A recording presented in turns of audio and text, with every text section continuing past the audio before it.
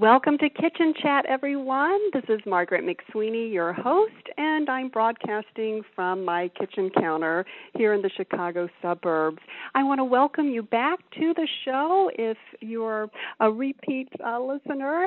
And for those new listeners that might be out there, I'd like to share a little bit about Kitchen Chat and the show concept. Basically, everything happens in the kitchen, doesn't it? It's a place of learning, of sharing, sitting around the kitchen table and just discussing life. You will find the same thing here in my kitchen on Kitchen Chat. We have a variety of guests that will join us each week, typically with an expert in some topic, but all guests will share such a passion for life, a lot of times a passion for food, which they can share with us too. And I just hope you get a sampling of great recipes to prepare, but also some real good takeaway value, because that's what it's all about. So sometimes things might not always seem to connect, but in the end they really do, because it's about a passion for life and great ideas and a place to share this and a platform in which to share. So today I'm just so excited to introduce a delightful couple, Christopher and Catherine Matthews, who are food bloggers, and we'll get into all of that. And I think today you will take away some great tips, not only on, the produce markets in the Hudson Valley and some great healthy lifestyle techniques and tips, but also some fun things to do together as couples and sharing your passion for a specific a specific type of hobby or interest, something you'd like to further explore. So we'll get into that as well. And just a quick introduction of Christopher and Catherine. Christopher and Catherine write a weekly blog, and I really encourage you to visit that. It's upstatedowntownny.com. They're both from New York and an Epicurean couple, which we will discuss. And Catherine actually has written quite a bit for food magazines, with O Magazine. She also wrote for Town and Country, New York Times, and some great other magazines as well, and attended culinary school. So without further delay, Christopher and Catherine Matthews, welcome to Kitchen Chat. Oh, thank you, Margaret. We're so happy to be joining you this afternoon. From our kitchen. Oh, from your kitchen. That's great. So you're in your kitchen. Oh, that's terrific. Well, I'd love, first of all, to share with the listeners how you got together in terms of the blogging. When did this start, and what made you interested in doing that? Well, it's funny. Years ago, before I actually started writing about food and lifestyle, Christopher and I flirted with the idea of writing a food and wine newsletter as a way to share our travels and our favorite restaurants. We didn't do it because of a lot of pre-internet obstacles, figuring out mailing costs, printing costs, building a mailing list, not to mention finding the time to do it given our already, pretty busy schedules. But, we flirted with the idea for quite a while. And then so, fast forward to now, over the last few years, with the very sad demise of traditional media, many newspapers and magazines have folded. Right. And at the same time, the technological revolution has made it easier than ever to share information and also to express yourself in less conventional ways. Mm-hmm. So, today we've transitioned from traditional media, which was kind of a more predictable news source, into a digital world that's much more fluid and which seeks real-time news. Yeah. And the economics of it is that people are working more for less, but having a blog is a great way to take control of your own writing and to build your digital presence and to connect with people who share similar passions and interests, so it's just, another vehicle in your portfolio, so to speak. And I think it's so great that you're doing this together. I mean, you really are co-authors. And yes. Yes, and one blog entry I really enjoyed. And Christopher, I didn't realize you were actually from the South, and where you yes, and Catherine, where you and Catherine went back home. Is it to Tennessee? Is that right? That's right, West Tennessee. I had an aunt who was celebrating her 80th birthday, so we went down for that. And Catherine actually had an assignment to work on while she was there. You'll be hearing more of that in the future. But we made a go of it. We traveled around. We went to Memphis for a day and hung out and did some things that really were quite amazing. Some restaurants that we hadn't been to before, some new ones that are not just barbecue. And right. And also while I was there, I got reacquainted with some recipes from my family. Oh, yes. And what is one of your favorite Southern recipes? The buttermilk pie. The buttermilk pie. And can you maybe share a few ingredients or techniques that our listeners might enjoy? And is it, I can't remember, did you post this on your website with the recipe? Yes, it is. We have a post on it. It's called Southern Souvenir Buttermilk terrific. Pie. It's a fairly recent one. Okay, great. And we'll make sure sure we provide a link to your upstateDowntownNY.com blog so people can enjoy that. Yeah, well, I actually took a photo of the recipe card from my aunt. Oh. And it's on the blog post. But with a buttermilk pie, it's you can use butter or margarine, but you use a cup and a half of sugar with 1 stick of butter or margarine, and you cream that cold, and then you add 3 beaten eggs, 3 tablespoons of flour, 1 teaspoon of vanilla, 1/2 teaspoon of 1/2 cup of buttermilk, and you add those in the order that it's stated, and you don't overbeat the mixture, and then you pour it into an unbaked pie shell. Okay. Bake that for 35 to 40 minutes at 350. And wow. What you get is something that's similar to a chess pie, which is an iconic Southern pie. Yes. But it's a little bit lighter in texture. It's creamier. It's a real custard, and something that we ate growing up and always loved. And my aunt, although she had the night off on her 80th birthday night, she did bake 2 buttermilk pies. And how they were a huge hit, and so it really inspired us to do that. And, I grew up in the South as well, in Alabama, and my grandmother just loved buttermilk. And buttermilk, I guess, can help with, acid reflux. It's kind of a natural medicine or something to help with those symptoms. But there is a distinctive flavor comparing the South with New York. Catherine, I assume you are not from the South. Is that right? No, I'm originally from Pennsylvania. I grew up in Pittsburgh. Okay, so what was it like for someone not from the South to go experience the flavor? I'll be honest. I find traditional Southern food heavy and caloric, and I'm not it has its place, and I can understand the allure of Southern comfort food. There's actually a bit of a trend going back towards that now. But overall, I would say, I'm not I don't really crave fried foods or... So no fried okra?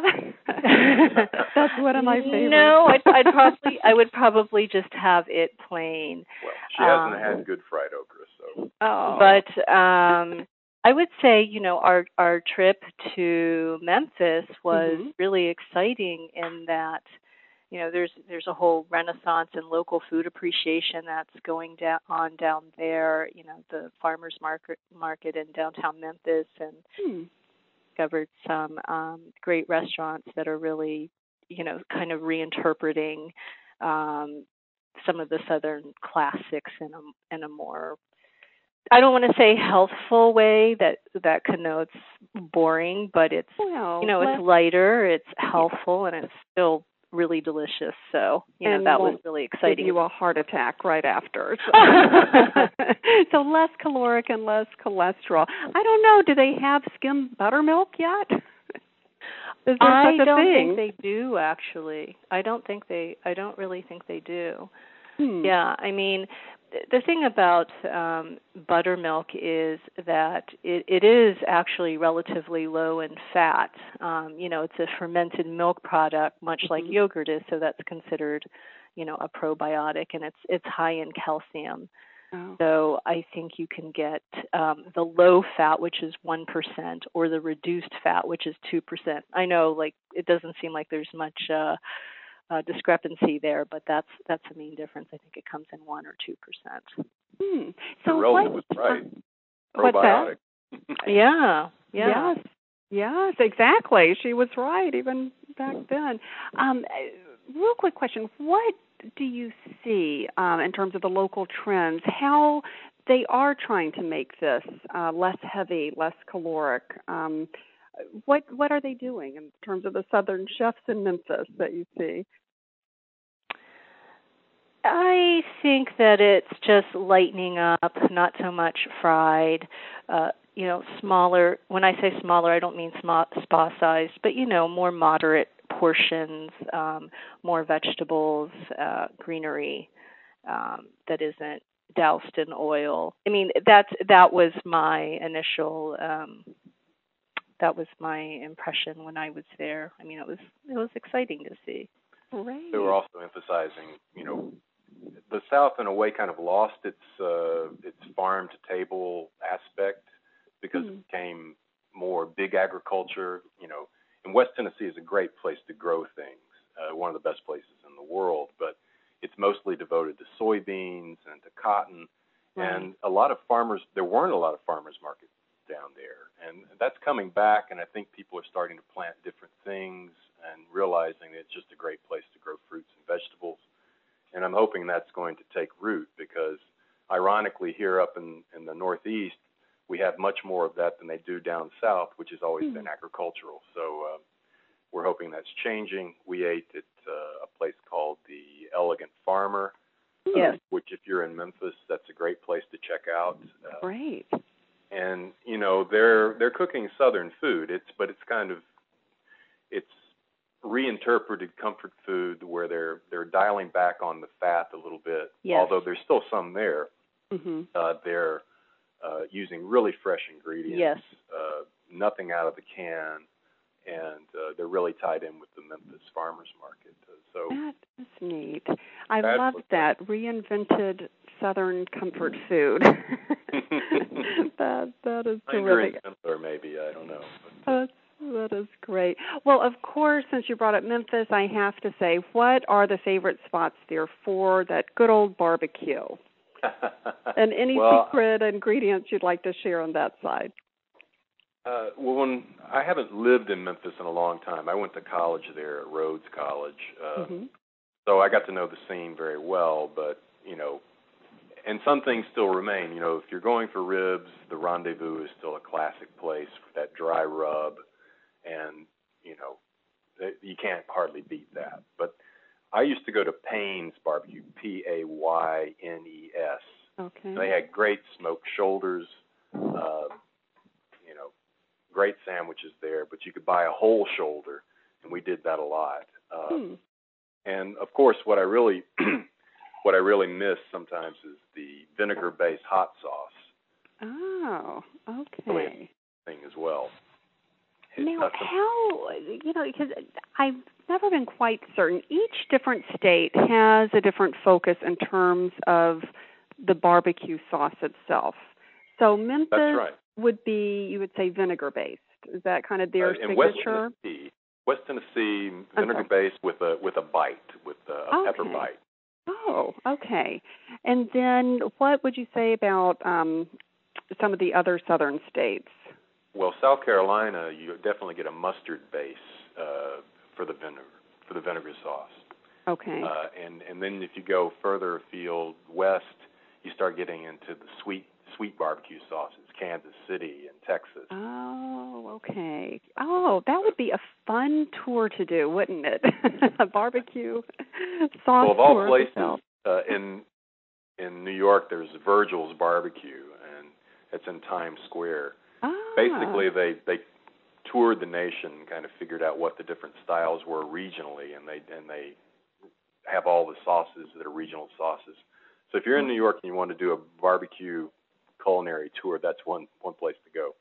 I think that sounds great. And yes, everyone, they are based in New York, and please check out Christopher and Catherine's blog, upstatedowntowny.com.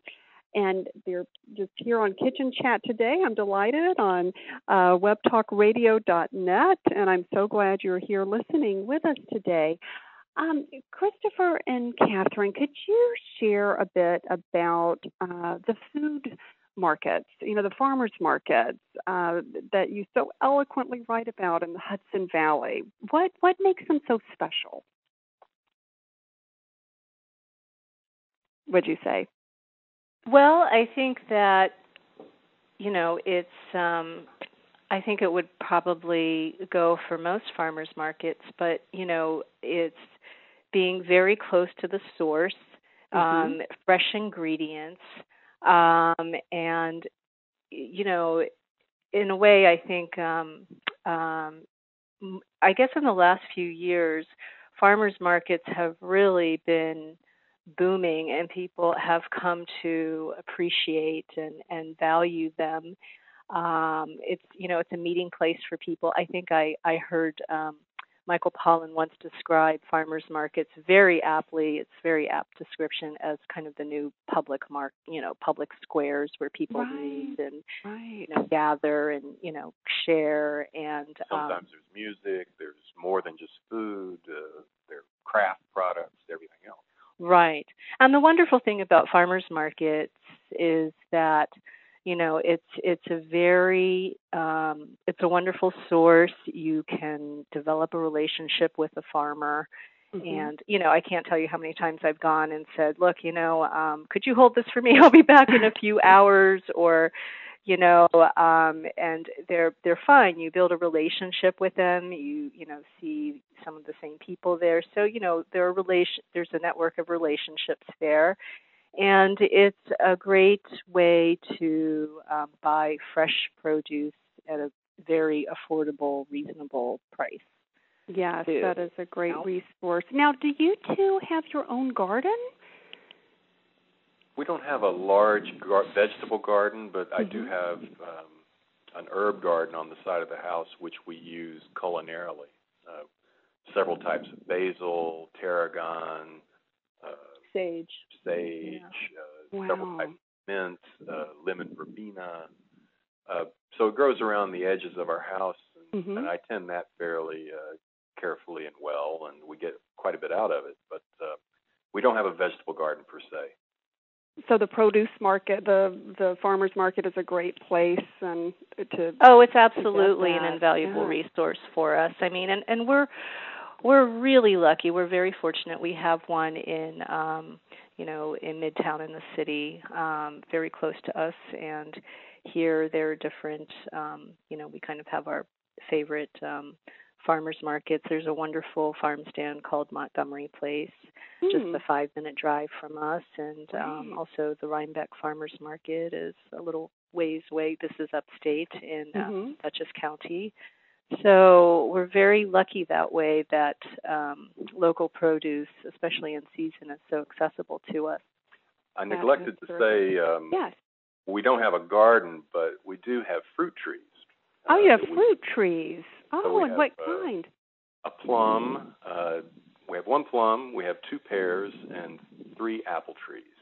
Wow! So we do get to experience the growing season and see what the season brings. And I do mess with the trees and have fun with it. And often we get a pretty good harvest. So that's our closeness to the earth. I've also dabbled in some canning as well, like usually when the apples come to fruition, and Christopher will gather them, and then I'll make canned applesauce, or with the help of my lovely neighbor Nancy. Oh. A canning pro. Yeah, we've had pears too in the past, and I've made some pear jam. So, yeah. And I'm less the gardener, I think, than the cook. Oh, well, that sounds great, and I can't wait to talk about cooking. But real quickly, did you all plant the trees, or were they already there? We inherited the trees. Okay. When we bought the property, we live in a farmhouse in Dutchess County. It was in the same family for generations, and we took over the trees, and we tended them and kept that legacy going. Oh, and pear jam is the result. And lots of great dishes. Well, tell me about cooking. It sounds like both of you really enjoy cooking. Well, we certainly enjoy eating, and way to get there. To get there, exactly. Yeah. Uh-huh. So, do you have any favorite dishes that you like to prepare together or individually? Any expertise or specialties within the kitchen? Well, I think like most people today, I think everyone is a bit pressed for time, and so we do cook in, we like to take advantage of local produce, seasonal produce, and local meats, and make it simple but tasty and not super elaborate. Mm-hmm. So, for example, last night for dinner we made a poached Northwind Farm chicken, and we had it with some scallion pesto, scallions from the farmer's market, and always like a fresh green salad with maybe like fresh chopped herbs, and avocado and dried cranberries, and a vinaigrette, balsamic vinaigrette that I usually make. And I think we also had some sautéed baby bok choy with a little drizzle of black vinegar on it, Chinese black vinegar, and ginger and garlic. So it's very kind of produce driven meals. Yes. And sounds very healthy. And as the listeners know, and I always have to make this disclaimer, I love food, but I am a bit challenged in the kitchen in terms of cooking. But these just sound fabulous. So what is exactly poached Northwind Farm chicken? Is that what you said? The Northwind Farm is the source. Okay, and that's there in the Hudson Valley then? Yeah, it's actually a mile away from our house. Wow. So that really is local. Local and unfrozen. We go right there to the source and buy it right from the farm. So really almost just slaughtered. Wow. So it doesn't get any fresher than that. That's right. And that makes a real difference in taste, would you say? Well, there was a time before we moved up to the Hudson Valley where Catherine and I basically stopped eating chicken because we'd feel so bad after eating it. I guess we were eating, like everyone else, very highly processed chicken. Well, it's chicken from the supermarket that you buy, where it's kind of either all cut up, or it might be whole. Right. But we would just have, forgive me for saying this, but gastrointestinal distress. Wow. And we never ever felt well. And it wasn't until I read in Alice Waters' cookbook Chez Panisse about how chickens were raised, that I realized, oh my goodness, this is why we're feeling so bad. Wow. So from that point on, we kind of went on a boycott with chicken. Seriously, I just remember distinctly, we had a friend come over, and she actually prepared a whole chicken. She's a very good cook, and that night we were all sick. Wow. When after this happened a number of times, and after reading Alice Waters' book, and we decided just to boycott chicken for a while. And then when we moved up here, we discovered Northwind Farms, which is relatively close to us, and they raise their chickens without antibiotics, without growth hormones. They actually have room to move, and we've been to the farm. They process them there, and it's a clean processing facility. Mm-hmm. So from start to finish, the chickens have lived a really clean life, and you can tell. We buy whole chickens from them. They also raise grass and pasture-fed beef and rabbits and different poultry. Exactly. Guinea fowl. But the chicken is really amazing. You can tell because the meat was firm, like it had movement, and it wasn't super fatty. Okay. And not once have we ever been sick. So really, it's a very quality product. It tastes great. Exactly, and not everyone has access to a poultry farm nearby. So I'm sure the grocery stores do offer a variety of chicken, and you can see if they've been processed or whatever, or with hormone free.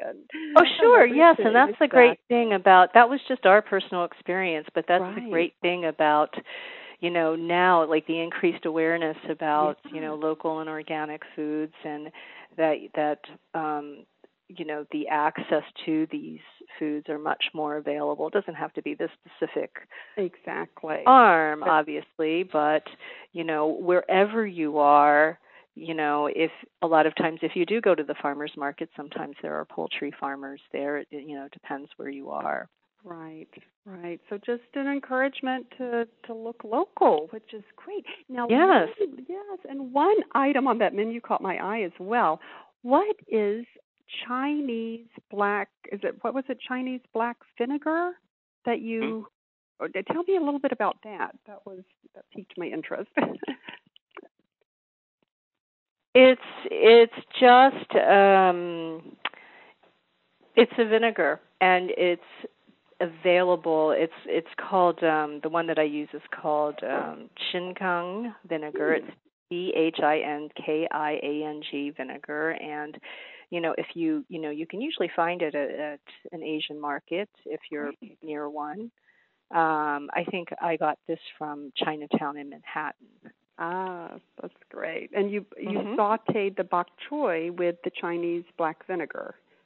Well, it's more of a finishing drizzle. Oh, okay. I'm not really cooking it in it. Yeah. Okay, so you drizzle it on. Oh, that sounds great. Now, other things that have really piqued my interest too, Christopher, on your blog you write about, and I pardon my pronunciation if I'm not saying this right, Chenin and ramps. Chinon is the red wine from the Loire Valley. Chinon it's an appellation. It's a district. Okay. And they're known for Cabernet Franc-based wines. They also make a few rosés and whites, but Cabernet Franc reds are what they do best, and gives a really nice, herbaceous, lively red wine.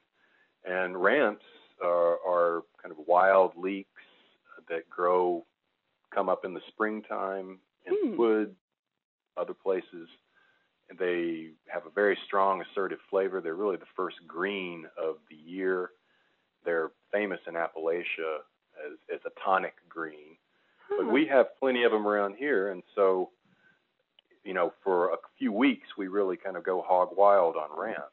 Wow. And I read that, Catherine, you were inspired to make homemade ramp ravioli. Indeed. Oh, and how was it? It was good. I One don't. One of my favorites.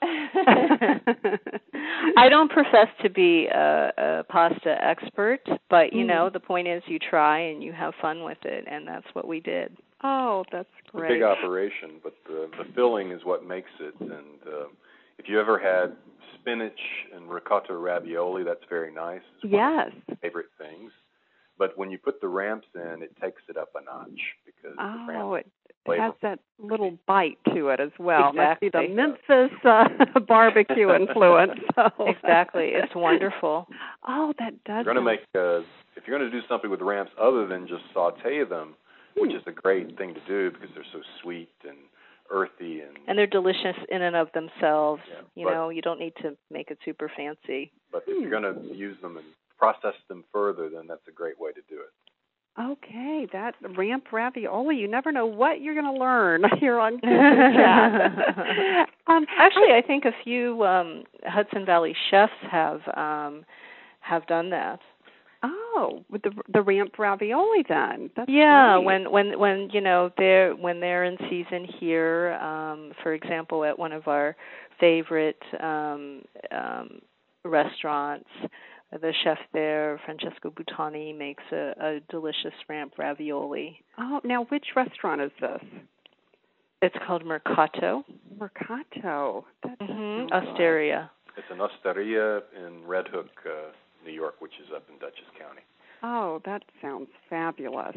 Oh, now, Catherine, I read that you actually went to culinary school at La Technique. Was this a recent thing that you did, or was it a while ago? Have you always? It was a while ago. It was a while ago. It was in the late 90s.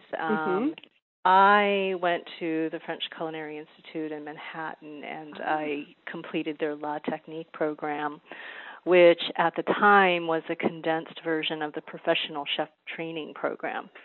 And I went to the French Culinary Institute to better inform what was going to be, at that point, my future writing career, and my future food writing career, that is. And, my intention was never really to work at a restaurant. And then after I completed the program, that really confirmed that I, didn't want to work at a restaurant. I mean, I respect people who do, but I came away with an appreciation for how physically hard and exhausting working in a restaurant can be. But personally, on a personal level, it really sharpened my own cooking skills at home, and it gave me a sense of how a restaurant kitchen functions, as well as a fundamental base for classic cuisine. Oh, that is terrific. And Christopher, have you just always had a love of cooking and food and wine, or when did this develop later? Have you always had this experimental palate? Well, I don't know. I guess it started with my maternal side of the family. They were originally from the farm, and they loved food. They ate well. It wasn't sophisticated things. It was, basic Southern cooking with a lot of baked goods thrown in, a lot of good rolls and biscuits and such like that. But in the summer, they ate farm to table, either from their own gardens or from relatives who were still on the farm that had gardens. So I got a good taste of what, good vegetables should taste like in season. And, and I've always loved to eat. And when I went to college and studied abroad and went to an international business program, very well, in graduate school, I just kind of let my curiosity and palate guide me. I've always been fond of beers and wines, and, there you were a kid in a candy store. And so this is where the interest and passion kind of developed. And then over time, like Catherine, I decided, it was good to get some formal training to better inform, how I approach the subject and to maybe eventually write about wine. So I did mine at the International Wine Center in New York.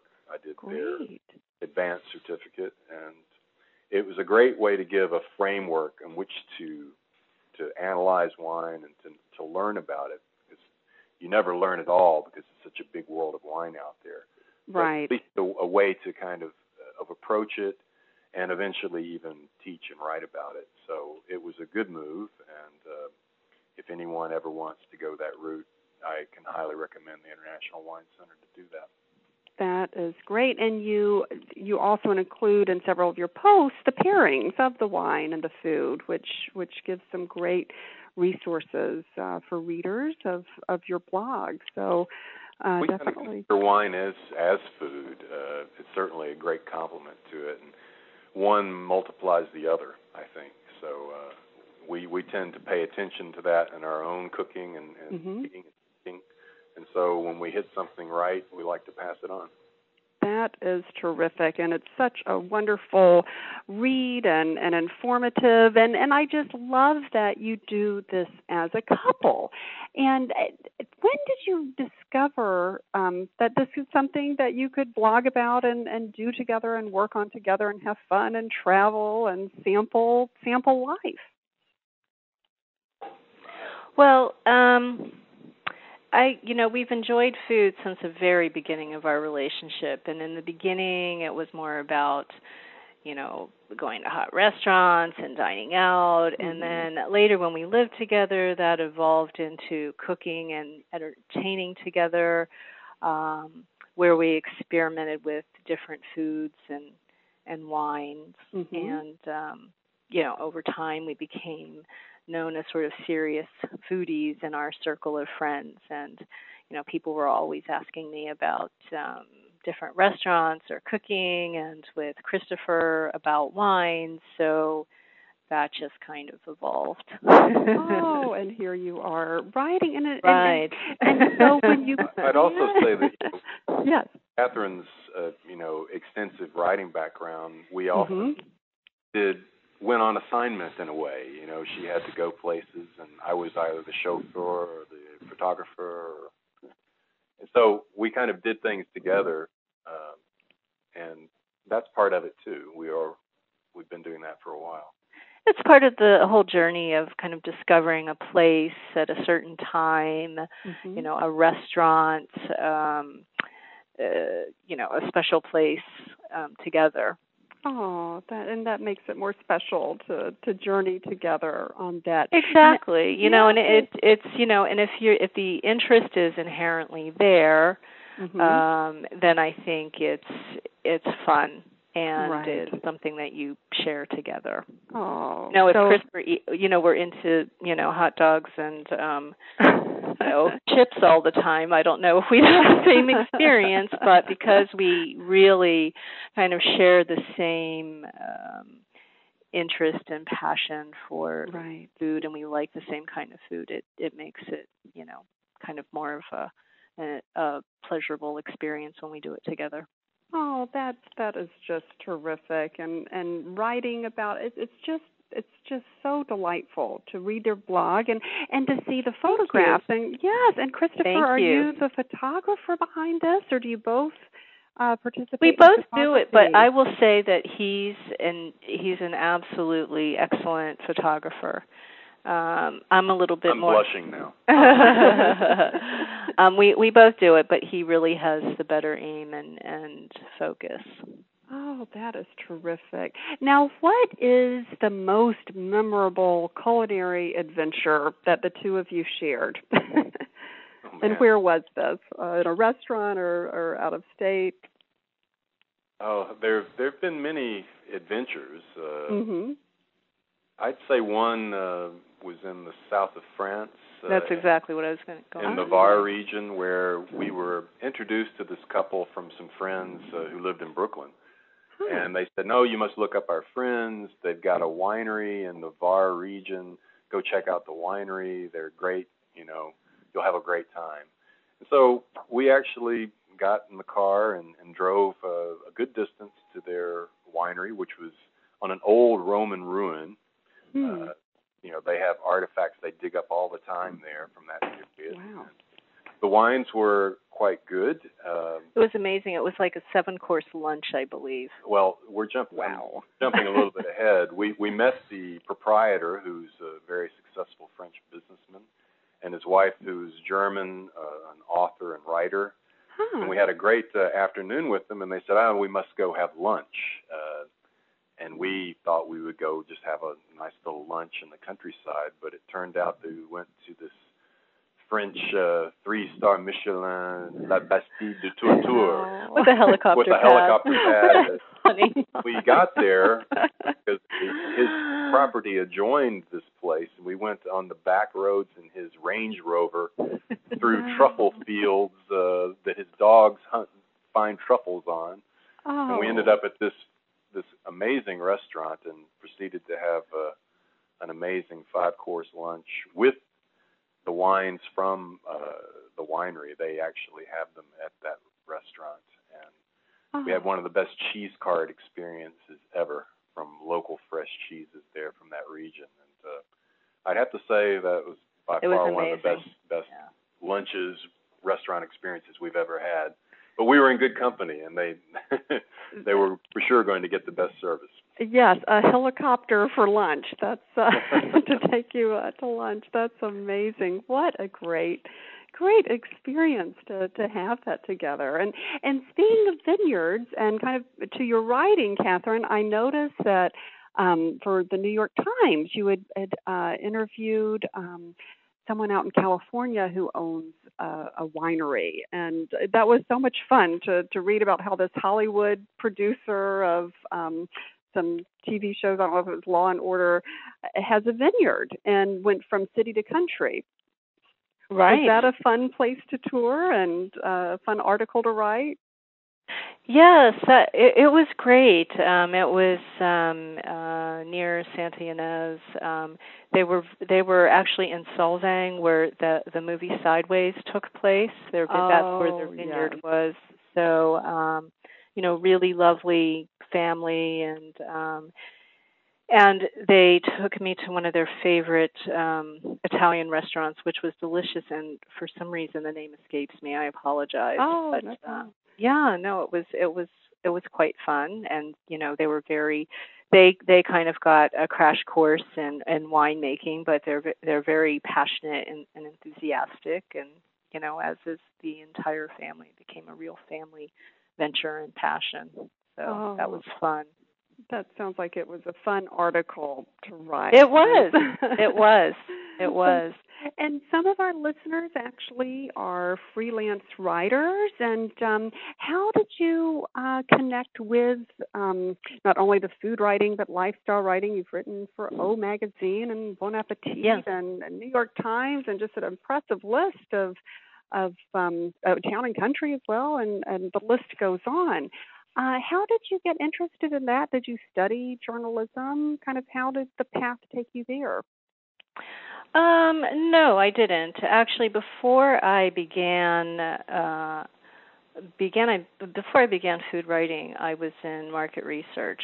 But being immersed in numbers and data all day was never really me. What I found myself doing was I would my release, my escape was coming home and cooking meals or, throwing dinner parties, that kind of thing. So then I also had a couple of corporate downsizing experiences. And then after the last one in the late 90s, I decided to pursue my real passion and to try my hand at food writing. And that's when I went to the French Culinary Institute in Manhattan. And after that stint, I began writing for. Well, the challenge of transitioning into a writing career is really with getting those first clips. Right. It's kind of like getting your first job. It's a catch-22. You can't get a job without the experience, but if you don't have a job, how do you get the experience? So, even though I had, I'd been working for a while, it wasn't writing specific, so how would I get those first clips? And what I did was after I finished the program, the La Technique program at the French Culinary Institute, I started writing for their newsletter for free, which That's led me also which led they had one, and so I said sure I would do it, and then which also led me to write for the another newsletter, AIWF, the American Institute of Wine and Food. Mhm. And then I also began, and that was also free, but that's what you do in the beginning, you for the exposure and for the clips. And then I began writing cookbook reviews for Publishers Weekly. And then, right, yeah. And that was fun. And then from there, things began to flow and to grow. I actually happened to cold call the Associated Press, and I think they had a newly installed food editor, and then she had me write food features for them, and so I started contributing regularly there. And then I also wrote restaurant reviews for Bon Appetit. I had met the editor to whom I was introduced from a mutual friend, and she's now the editor-in-chief at Epicurious, for which I've also. Yes, and is this Ruth Reichel? No. Okay. Ruth Reichel was at Gourmet. This was Gourmet. This was Tanya Wenman Steele. She's the great. editor-in-chief at Epicurious now, but she was my first editor at Bon Appetit when she had that's terrific. Yeah, for Restaurant Reporter. And from there it grew, and initially I was writing strictly about food, but health and wellness has always been a big part of my life, and passion and interest as well. And so gradually over time I started writing about health and nutrition and more lifestyle. I broadened the base, but food is always something that I come back to. It's it's a big, and it's also an important part of my life, our life. Yes, and it always comes back to the kitchen, doesn't it? That's right. And the whole premise of Kitchen Chat. Know that well. Yes. So I guess what the takeaway might be for those prospective authors or writers looking for tips would be write about what you really enjoy. Write about what you know. Write about what you're passionate about. Yes. Because you'll be doing it a lot. So, it really has to be, I don't know that I would have had the same luck if I had to write about, let's say, financial news or, writing for a legal firm, that the kind of more technical writing. I was really writing about something I was passionate about, and I think that's where it all begins. It has to. And I love your advice, too, about, write free for newsletters or just whatever might be out there to build up the portfolio and the credibility that you can then take on to other opportunities. Oh, well, congratulations on your successful portfolio. Yes. Well, thank you. Yeah. And it's for anyone who's trying to freelance write, I say keep going at it, because it's, and only if you're super passionate about it, because it's really a combination of, there's no right or wrong, but it's really a combination of luck, persistent, forging connections, building your network, and having a good story idea at the right time, which I think is key. That is so important. And I encourage the listeners to click in on the website and their blog site once again, which is upstatedowntownny.com, and there is a section portfolio, and Catherine's writings from the different articles. Many are there, which excellent reading. So that's great.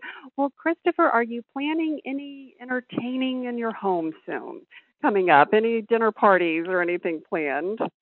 Well, I'm going to be traveling a bit through Labor Day, so we'll take a good look after Labor Day and see how it goes. We might try to do a barbecue or something around then. As I should say, in the South, we don't call it a barbecue, we call it a grill out. Yes. Barbecue is the food, grill out is the actual event. But so nothing on the fore right now, but I will be, at the end of the week, I'll be on a trip to Germany. Oh, great. And Catherine, will you be going on that journey as well? It doesn't look like it for now. It was on the agenda, but it doesn't look like it right now. Oh, well, and where will you be traveling together again? Do you when you plan the travels? Of course, it revolves around food, I'm sure. So, do you have any fun? Or wine, or some kind of assignment. So yes, we might be on the West Coast in October. The West Coast, great. Oh, great! And I can't wait to hear more, Catherine, when you're able to share about this wonderful project that you have. You mean about the blog? Oh, okay. Yes. Oh, no, I'm sorry. Or about, you had mentioned something that you'll announce in the near future. So that'll be fun to follow that. Oh, I just commend you as this Epicurean couple of what you do together in exploring the world of food and cuisine and wine and just bringing it all to the table and sharing it with others. It's just excellent, an excellent resource, listeners. I encourage you to read more about Christopher and Catherine Matthews on their blog, upstatedowntownny.com. Learn about the produce and recipes, ramp ravioli, and may I share with you something else, Margaret? Please do. Yes. Oh, okay. Well, the one thing that I did want to say is, I think that we really believe in a holistic approach to healthy living, and that it's the sum of the parts, sleep, diet, exercise, how you manage your stress, what you value, and where you choose to spend your money that really contributes to long-term good health. And diet's a huge part of that. Good food is. Right.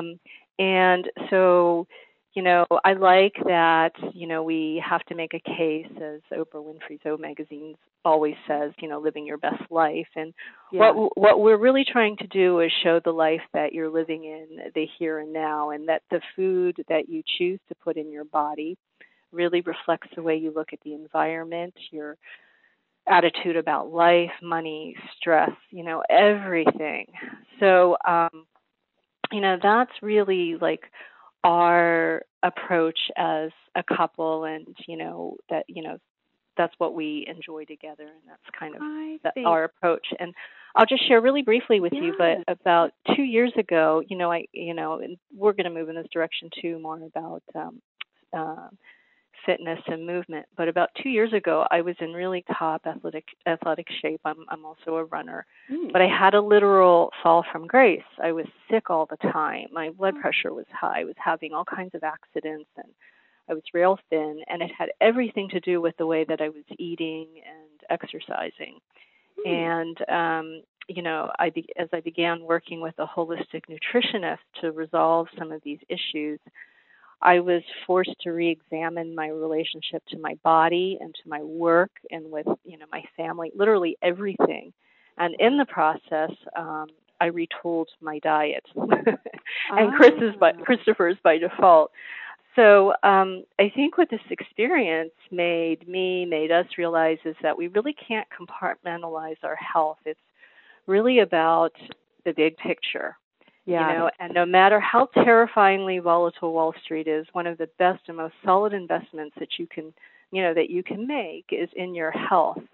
And that's why, for instance, we eat organic, and that's why we support local growers.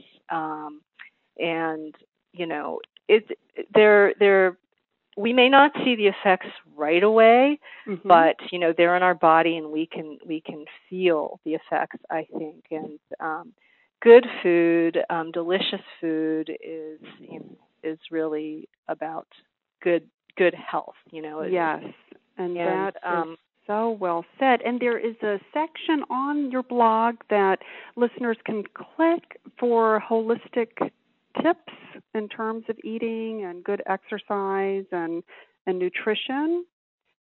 Well, that's coming. That's Great. coming. There will be more of a compilation, but through the different posts, we really try to address what you put in your body, what you put on your body, and after all, just to keep in mind that like 80% of diseases are diet related, and so this is what we mean by holistic health. Like nothing is taking place in a vacuum, and when you invest in your body or your health, it's the best thing for you.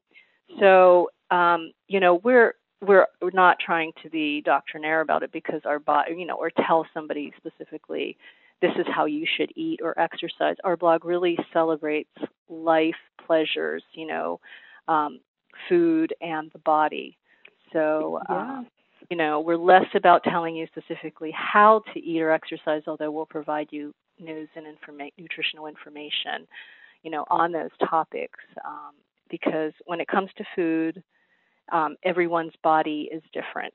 You're going to like different things than I do and vice versa. So you have to find your own nirvana there. Yeah. But, we really take a more proactive celebratory stance. And, there's a lot that's, beautiful and delicious and healthful and, that where you can really feel your best.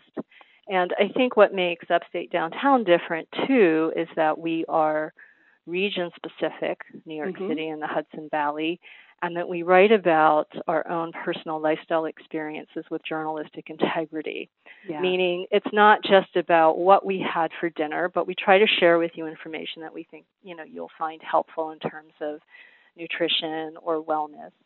And, our experience we plant it in a region so that it serves as an outreach and information to the community as well. And no matter but, what. It's also applicable on a more, on a larger scale, too. Yes. And in this way, we're able to do something that a newspaper or a PR firm can't really do.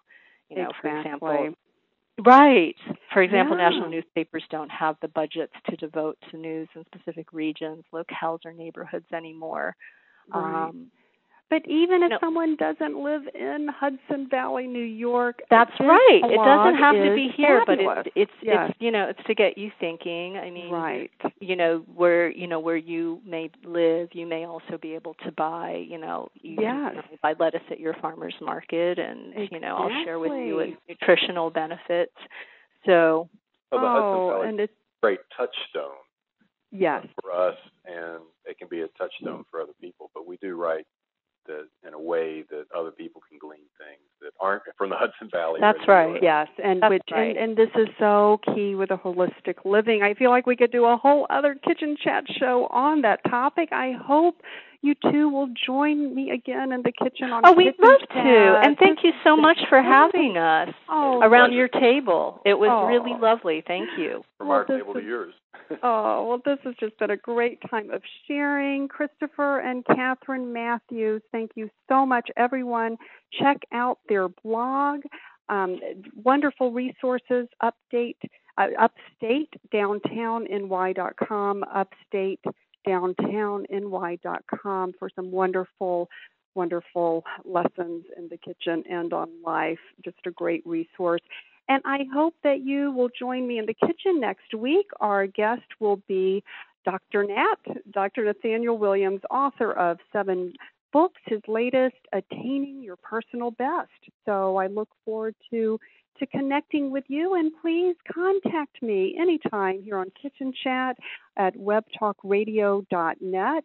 And I just am so grateful that you have taken the time today from your busy schedule to come visit me in my kitchen on Kitchen Chat.